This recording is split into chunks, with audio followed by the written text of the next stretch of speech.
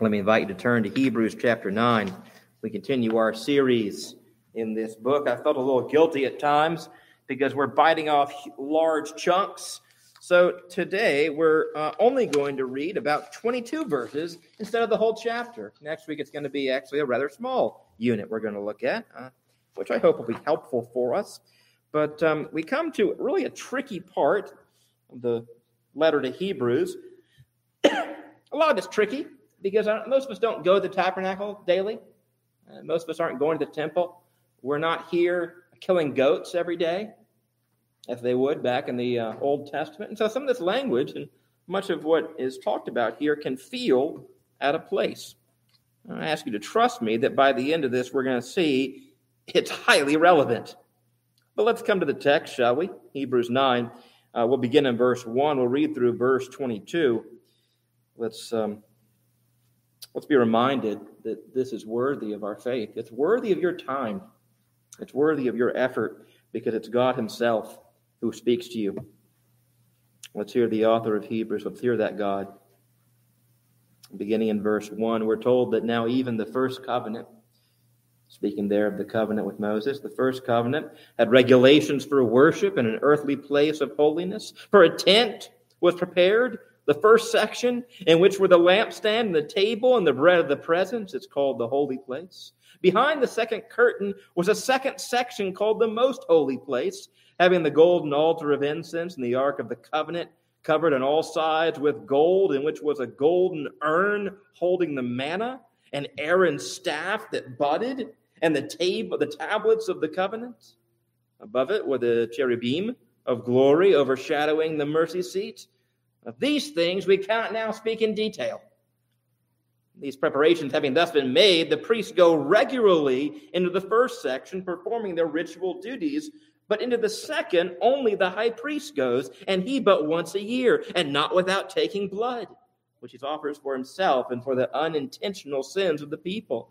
And by this, the Holy Spirit indicates that the way into the holy places is not yet opened as long as the first section is still standing, which is symbolic for the present age.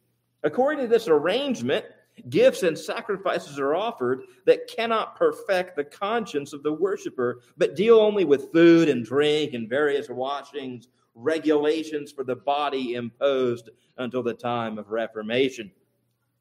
But when Christ appeared as a high priest of the good things that have come, then through the greater and more perfect tent, not made with hands, that's not of this creation, he entered once for all into the holy places, not by means of the blood of goats and calves, but by means of his own blood, thus securing an eternal redemption. For if the blood of goats and bulls and the sprinkling of defiled persons with the ashes of a heifer sanctify for the purification of the flesh, how much more will the blood of Christ, who through the eternal Spirit offered himself without blemish to God, purify our conscience from dead works to serve the living God?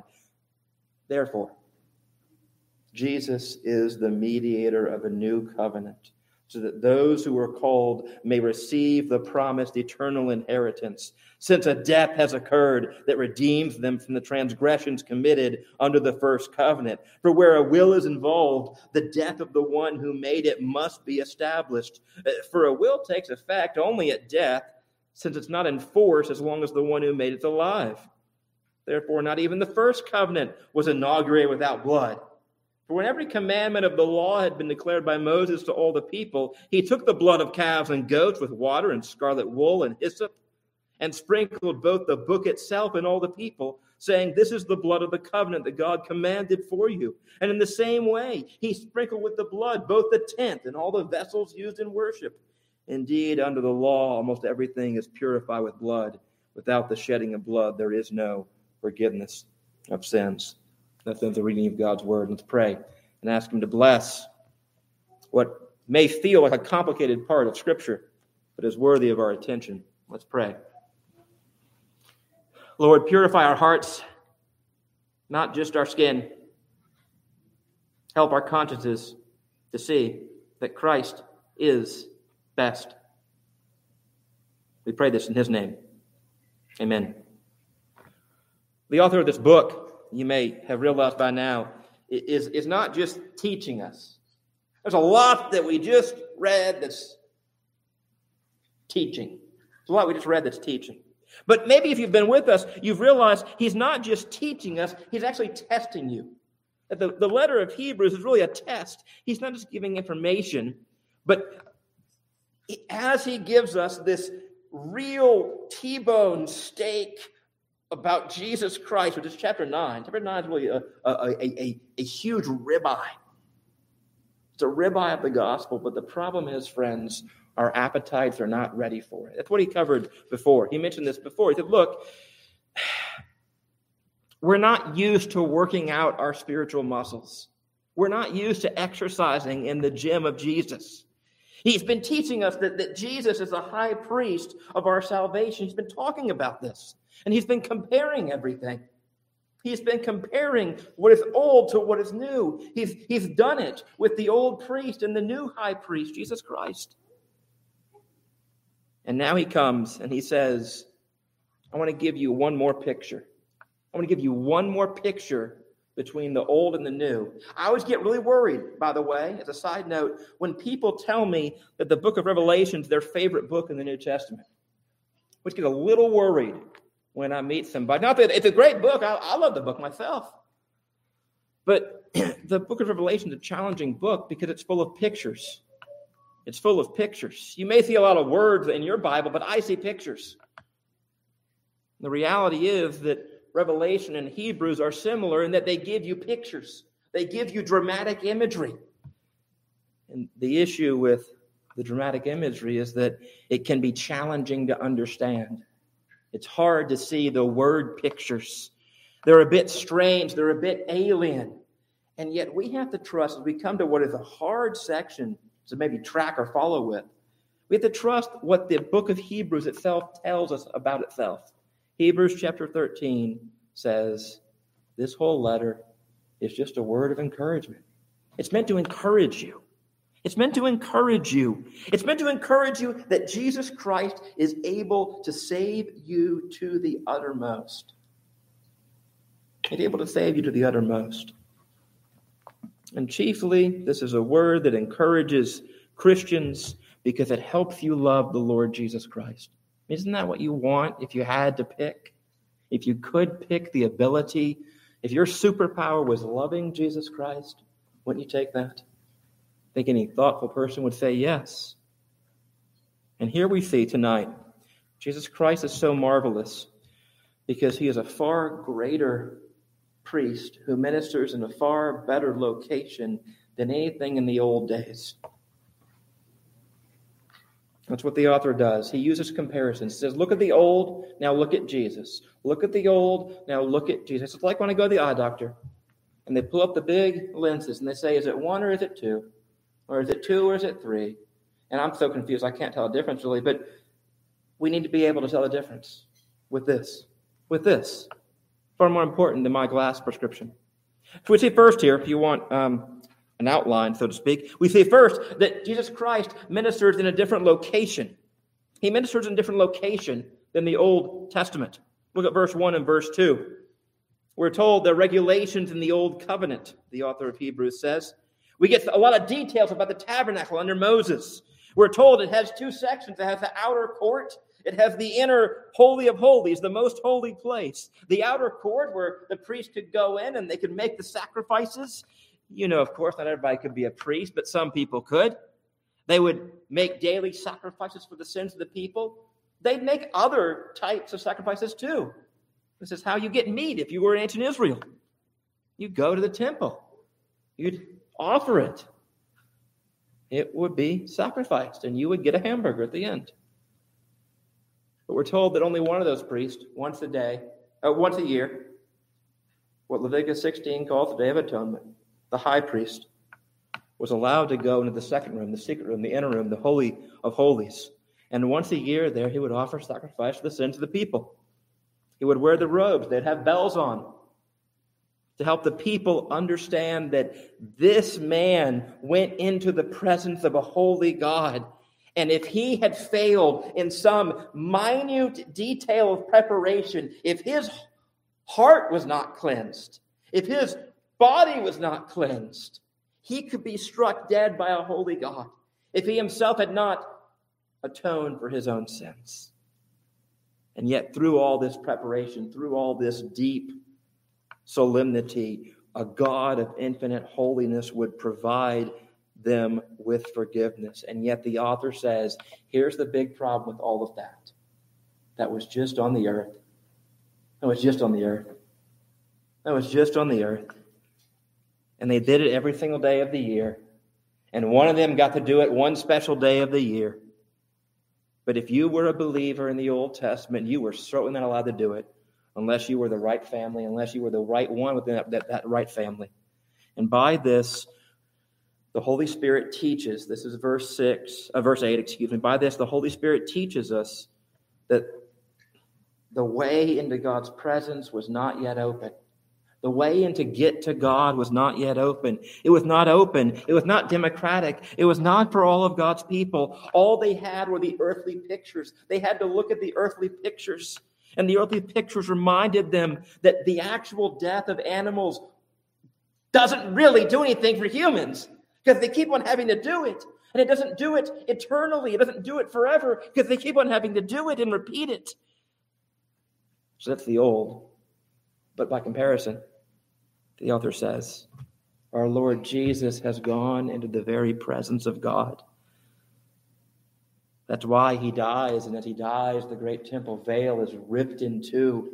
The temple no longer serves its function because Christ fulfills its purpose. We don't need a priest going in and out and killing the animals and slicing their throats open and having the blood gush out because Christ, with his blood and his sacrifice, has given that once for all. What a beautiful day that was. And so they could look at the blood of the bulls. They could look at the blood of the goats. And they could say, how can an animal outweigh, if you put it on the scales, how can the blood of an animal outweigh the blood of a man? How can the blood of a bull or a goat, even many bulls and many goats, how can that outweigh the Lamb of God, Jesus Christ, and his blood? It was unworthy. It was powerless. You see, Christ on the altar of Calvary lays himself bare to God as one sacrifice for all time. He has gone into God's very presence. He only needed to do it once. He did it once. So he offers a better sacrifice in a better location, heaven itself, not simply earth. But second, we see here that Jesus Christ offers a better sacrifice because it has better effects. Better sacrifice, better location, better sacrifice, better effects.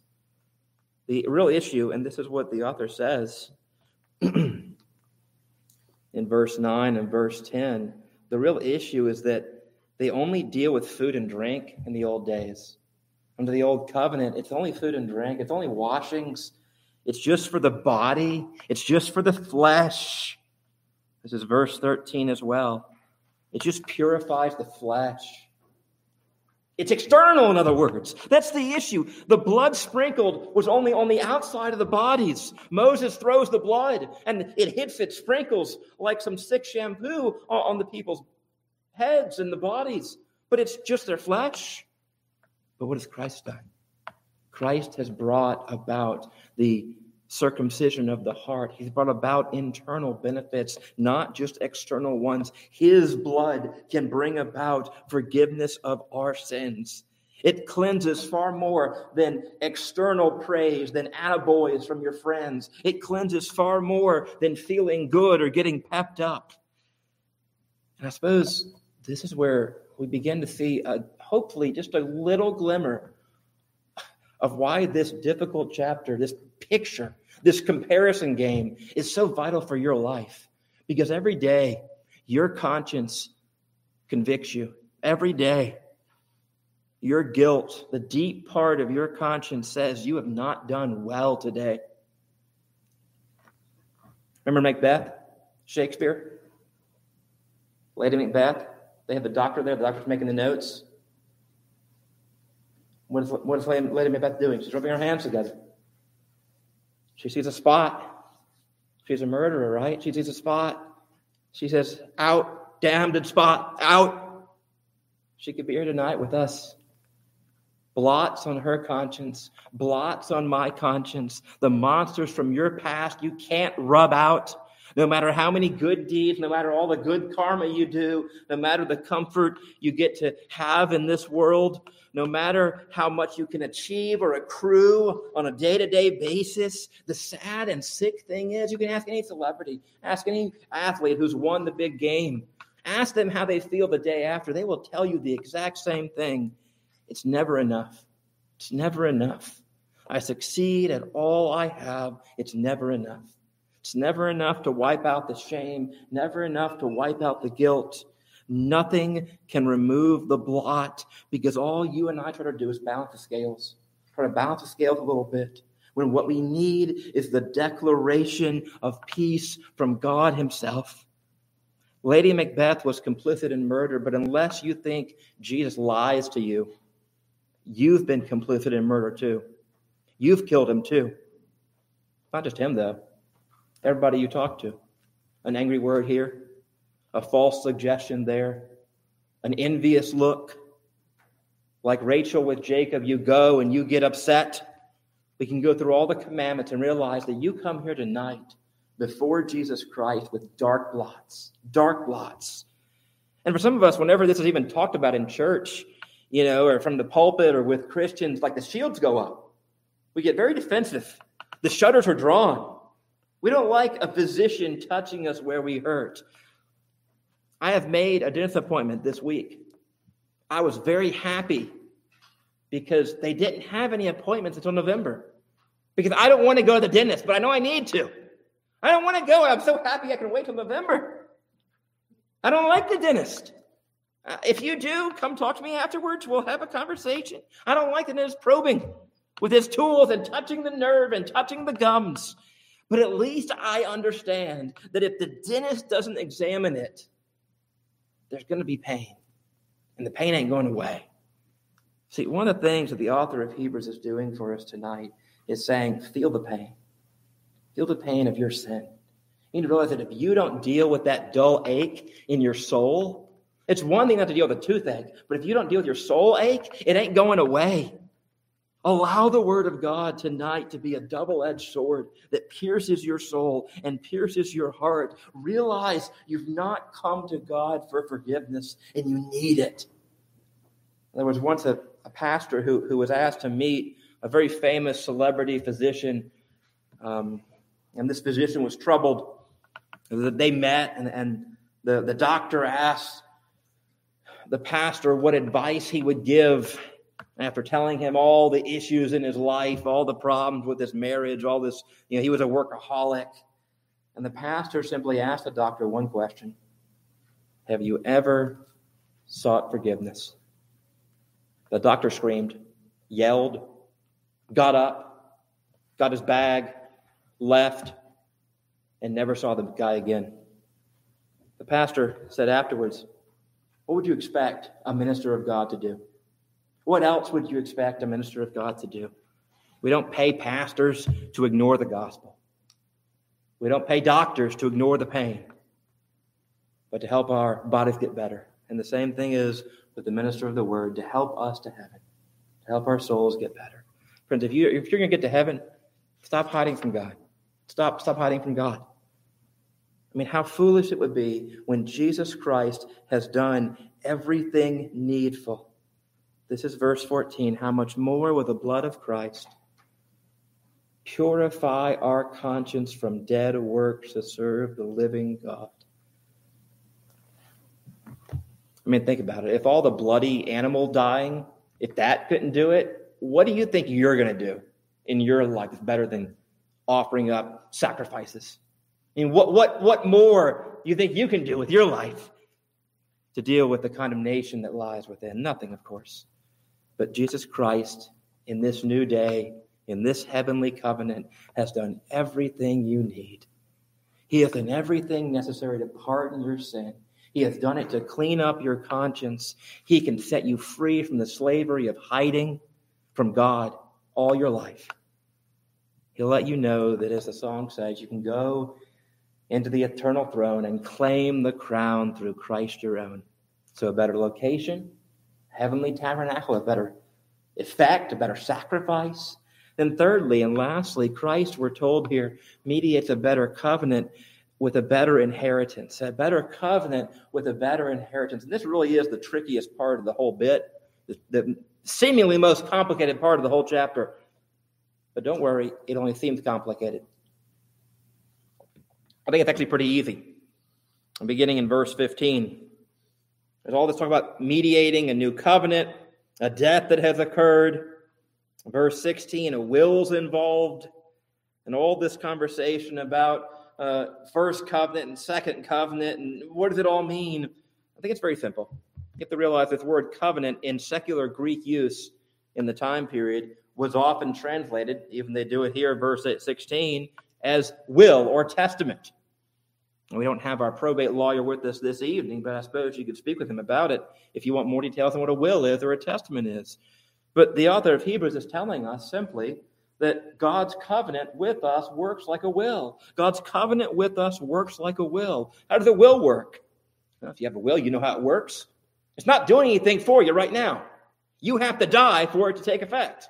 That's the whole purpose of the will, the last testament. You don't get the money, you don't get the estate, you don't get the blessings of the inheritance until the person dies. And this was the case, the author tells us, this was the case, verse 18, in the first covenant. Their blood had to be shed, something had to die, animals died, and you got the benefits. Animals died, and you got the benefits. And yet now the author is saying, hold up, with Jesus Christ, his blood shed, his perfect, spotless human blood shed, his sinless, stainless blood shed, releases into Christians' hands, into your hands, not pictures of benefits, but real benefits, lasting benefits, eternal benefits. Remember how Christ talks in John 17, verse 24? He says, Father, I'm going to give you my last will. Father, here's my last will. I want those you have given me to be with me and share my glory. Jesus wants you to be with him. Jesus, in his perfect glory, he wants you to share that. He wants you to share his perfect wisdom. You don't get there by killing a goat. But Jesus says, Father, when I die for their sin, may that open the door to see my glory.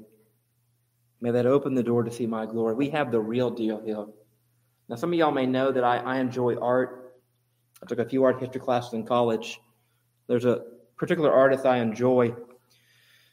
Not a very famous one, I suppose. Maybe more famous these days. Henry Osawa Tanner. Henry Osawa Tanner. He was a black artist. He wrote a lot of cool paintings. I want you to know that my family actually owns one of his paintings. We actually own Tanner's Women Leaving the Cross. It's a beautiful picture of the women leaving from, the cross of Christ.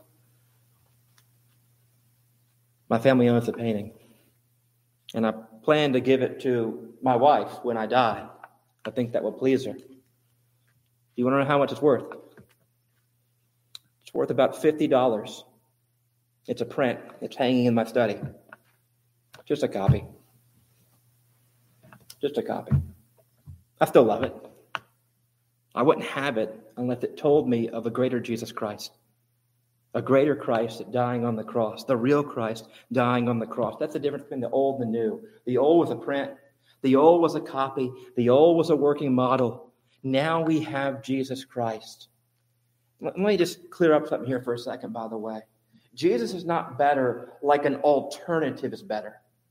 You may be an Apple guy. You may be a PC guy. You may have a Samsung phone or an Apple phone. You may be a Ford or guy or a Chevy gal.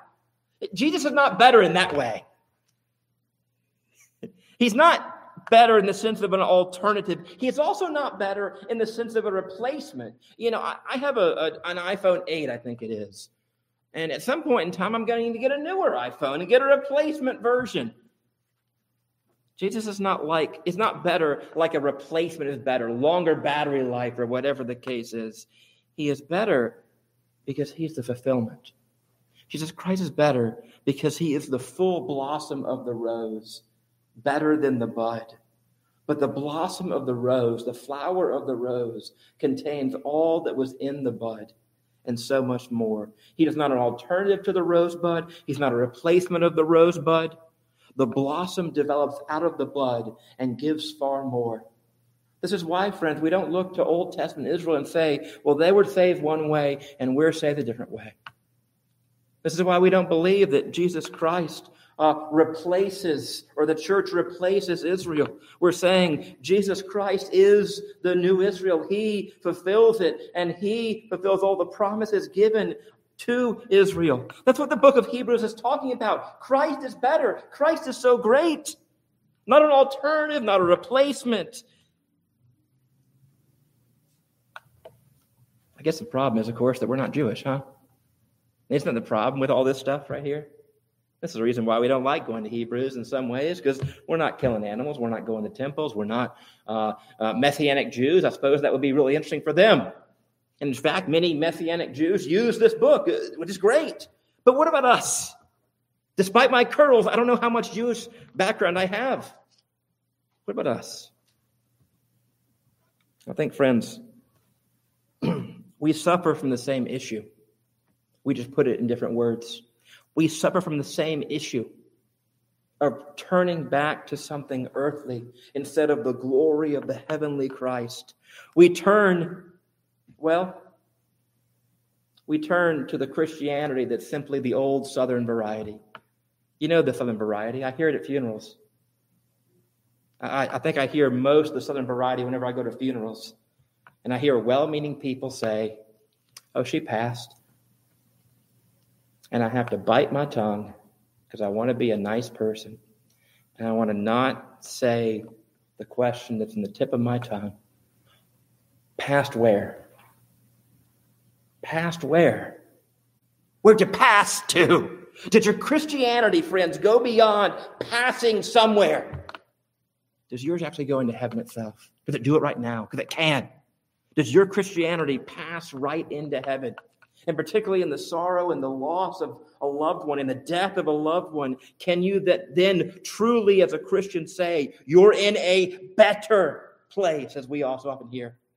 Do you know why it's a better place? Because there's a better sacrifice and a better mediator and a better covenant.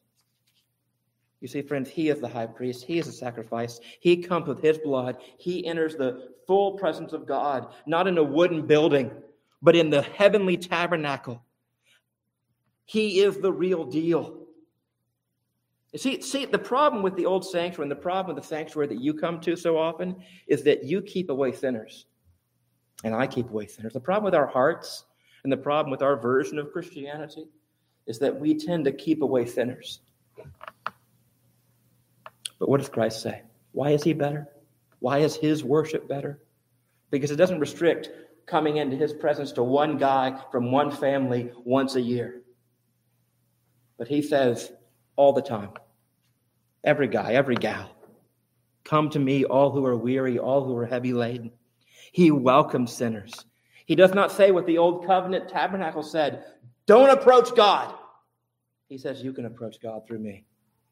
He doesn't say only one person can enter. He says every person can enter. He doesn't say you can only come once a year. He says you can come every day, every moment even, into God's presence. He doesn't say you need to offer a sacrifice again and again and again and again and again. He says it's been offered once. And isn't this what so many of us are trying to do? We're trying to offer up every day, every week. If I can just give a little more, then I'll be good with God. If I can just do a little more, then I'll feel better about myself. If I can just get that one friend, then I'll be whole again. If I can get that one job. If I can just try a little bit more. No, Christ says, my sacrifice has done all things needful for you, once for all on Calvary. Never to be repeated. And perhaps best of all, he does not say this is a superficial, fake, external, self-righteous thing. He says this is the most profound of all realities. He doesn't say it's a copy. He says it's the real thing. The Son of God has truly and fully and really paid for all the sins of his people completely and perfectly. So the point he's making, why would you want to go back to anything else when Jesus Christ is so far better? And I guess our real issue, friends, is not that we're Jews, but our issue is that we're externalist. We're formalist. It is entirely possible for Protestants who have right doctrine, so to speak, to do the exact same thing as the Jews did, to trust in the rituals, to trust in the sacrament of baptism or communion by itself, to trust in your prayers, to trust in your habits, to forget the importance of personal trust in Christ. It's possible to live, perhaps even more insidious, to live at a distance from God, to feel as though I can never really come to him, or I had that one moment back when I was a young guy or a young gal, or I had that one season in my life that was really meaningful, but I can't get back to that. It's possible to feel that he only hears us at special times, Christmas and Easter times. It's a concentration for you to live at a distance from God, not near to him, not living by faith, as if somehow his sacrifice is not good enough. How many of God's people live at a distance from him for days or weeks or months or even longer, as if the way was not open? You have the privilege, friends, to speak to God every day. You have the privilege to hear him talk to you every day.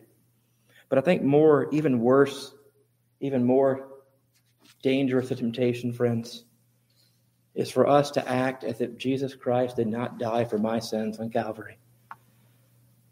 You know people like this. You know this is the temptation you live under. The kind of Christian who is ashamed, inhibited, paralyzed by one thing: guilt, a guilty conscience, crippled by a sense of failure, shortcoming, wrongdoing. I can't be the person I'm meant to be. I failed too much in the past. And you replay all of your failures, and you replay all of your shortcomings, and you sink into depression, and you sink into despair, and you plead with God to forgive you, but you never feel forgiven. You plead with God to forgive you, and you never feel forgiven. Hebrews is saying, Christ has done it. And if you come to God through Jesus Christ, you're forgiven. Nothing more. You don't need to atone for it. You don't need to make up for your failures. You don't need to be really, really, really, really good this week so that God will forgive you. He has forgiven you. That's why the Jews could never feel forgiven in a real sense. They always had to kill something else the next day. And even the great Day of Atonement was only good up to that point. You go home that night and you sin again, you got to wait a whole year for it. You need fresh forgiveness. The great problem, friends, is that we're living in the Old Testament when we should live in the New Testament.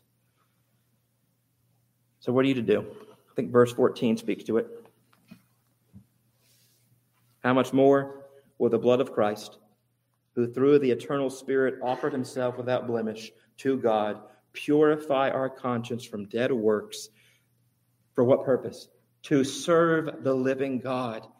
Get on with your life. Get on with your life. Give yourself to serving God. Know that your sins have been dealt with by Jesus Christ. Not that we aren't to repent, not that we aren't to come for him. Of course we are.